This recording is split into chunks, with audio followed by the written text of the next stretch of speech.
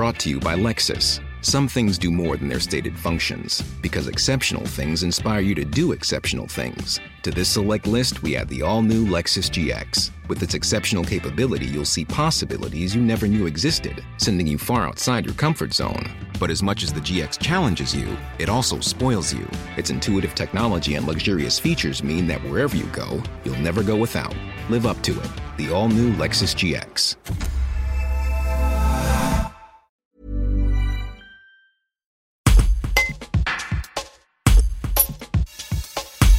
Une consultation en ligne a été ouverte par le gouvernement pour savoir si les Français sont pour ou contre le passeport vaccinal. Fabrice Brun, député LR de la 3e circonscription de l'Ardèche, trouve le débat prématuré alors qu'il n'y a pas encore assez de personnes vaccinées sur le territoire. Le parlementaire s'interroge aussi sur son application et ses limites. Un reportage d'Anthony Soudani. Moi je pose la question du passeport vaccinal sur son efficacité. On a bien compris qu'une personne vaccinée peut rester contagieuse.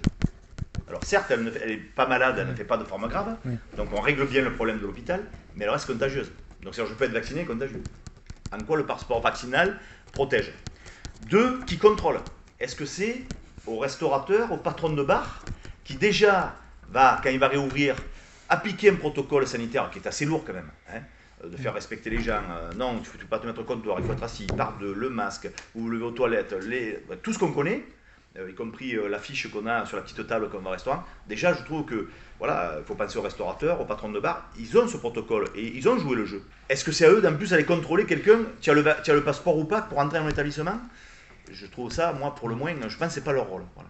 À la limite, ce serait le rôle des forces de police et de gendarmerie. Mais bon, est-ce qu'on a les moyens après de contrôler l'entrée de chaque bar, chaque resto ? Bon. Et puis, je pose une autre question. Et là, pour l'instant, pas de réponse sur celle-là. C'est qu'est-ce qu'on fait de ceux qui ont eu le Covid ? Parce que ceux qui ont eu le Covid, ils n'ont pas été vaccinés, ils n'ont pas besoin d'être vaccinés, puisqu'ils ont l'immunité. Dans le passeport vaccinal, c'est vrai qu'ils ne sont pas vaccinés. Vous voyez ? Donc il y a beaucoup de questions aujourd'hui qui font qu'à mon avis, c'est une fausse bonne idée pour des questions d'efficacité, de contrôle, et puis d'application pour les personnes qui ont déjà eu le Covid. Et en tout cas, un débat prématuré. Planning for your next trip? Elevate your travel style with Quince. Quince has all the jet-setting essentials you'll want for your next getaway, like European linen, premium luggage options, buttery soft Italian leather bags, and so much more. And is all priced at 50 to 80% less than similar brands. Plus, Quince only works with factories that use safe and ethical manufacturing practices. Pack your bags with high-quality essentials you'll be wearing for vacations to come with Quince. Go to quince.com/pack for free shipping and 365-day returns.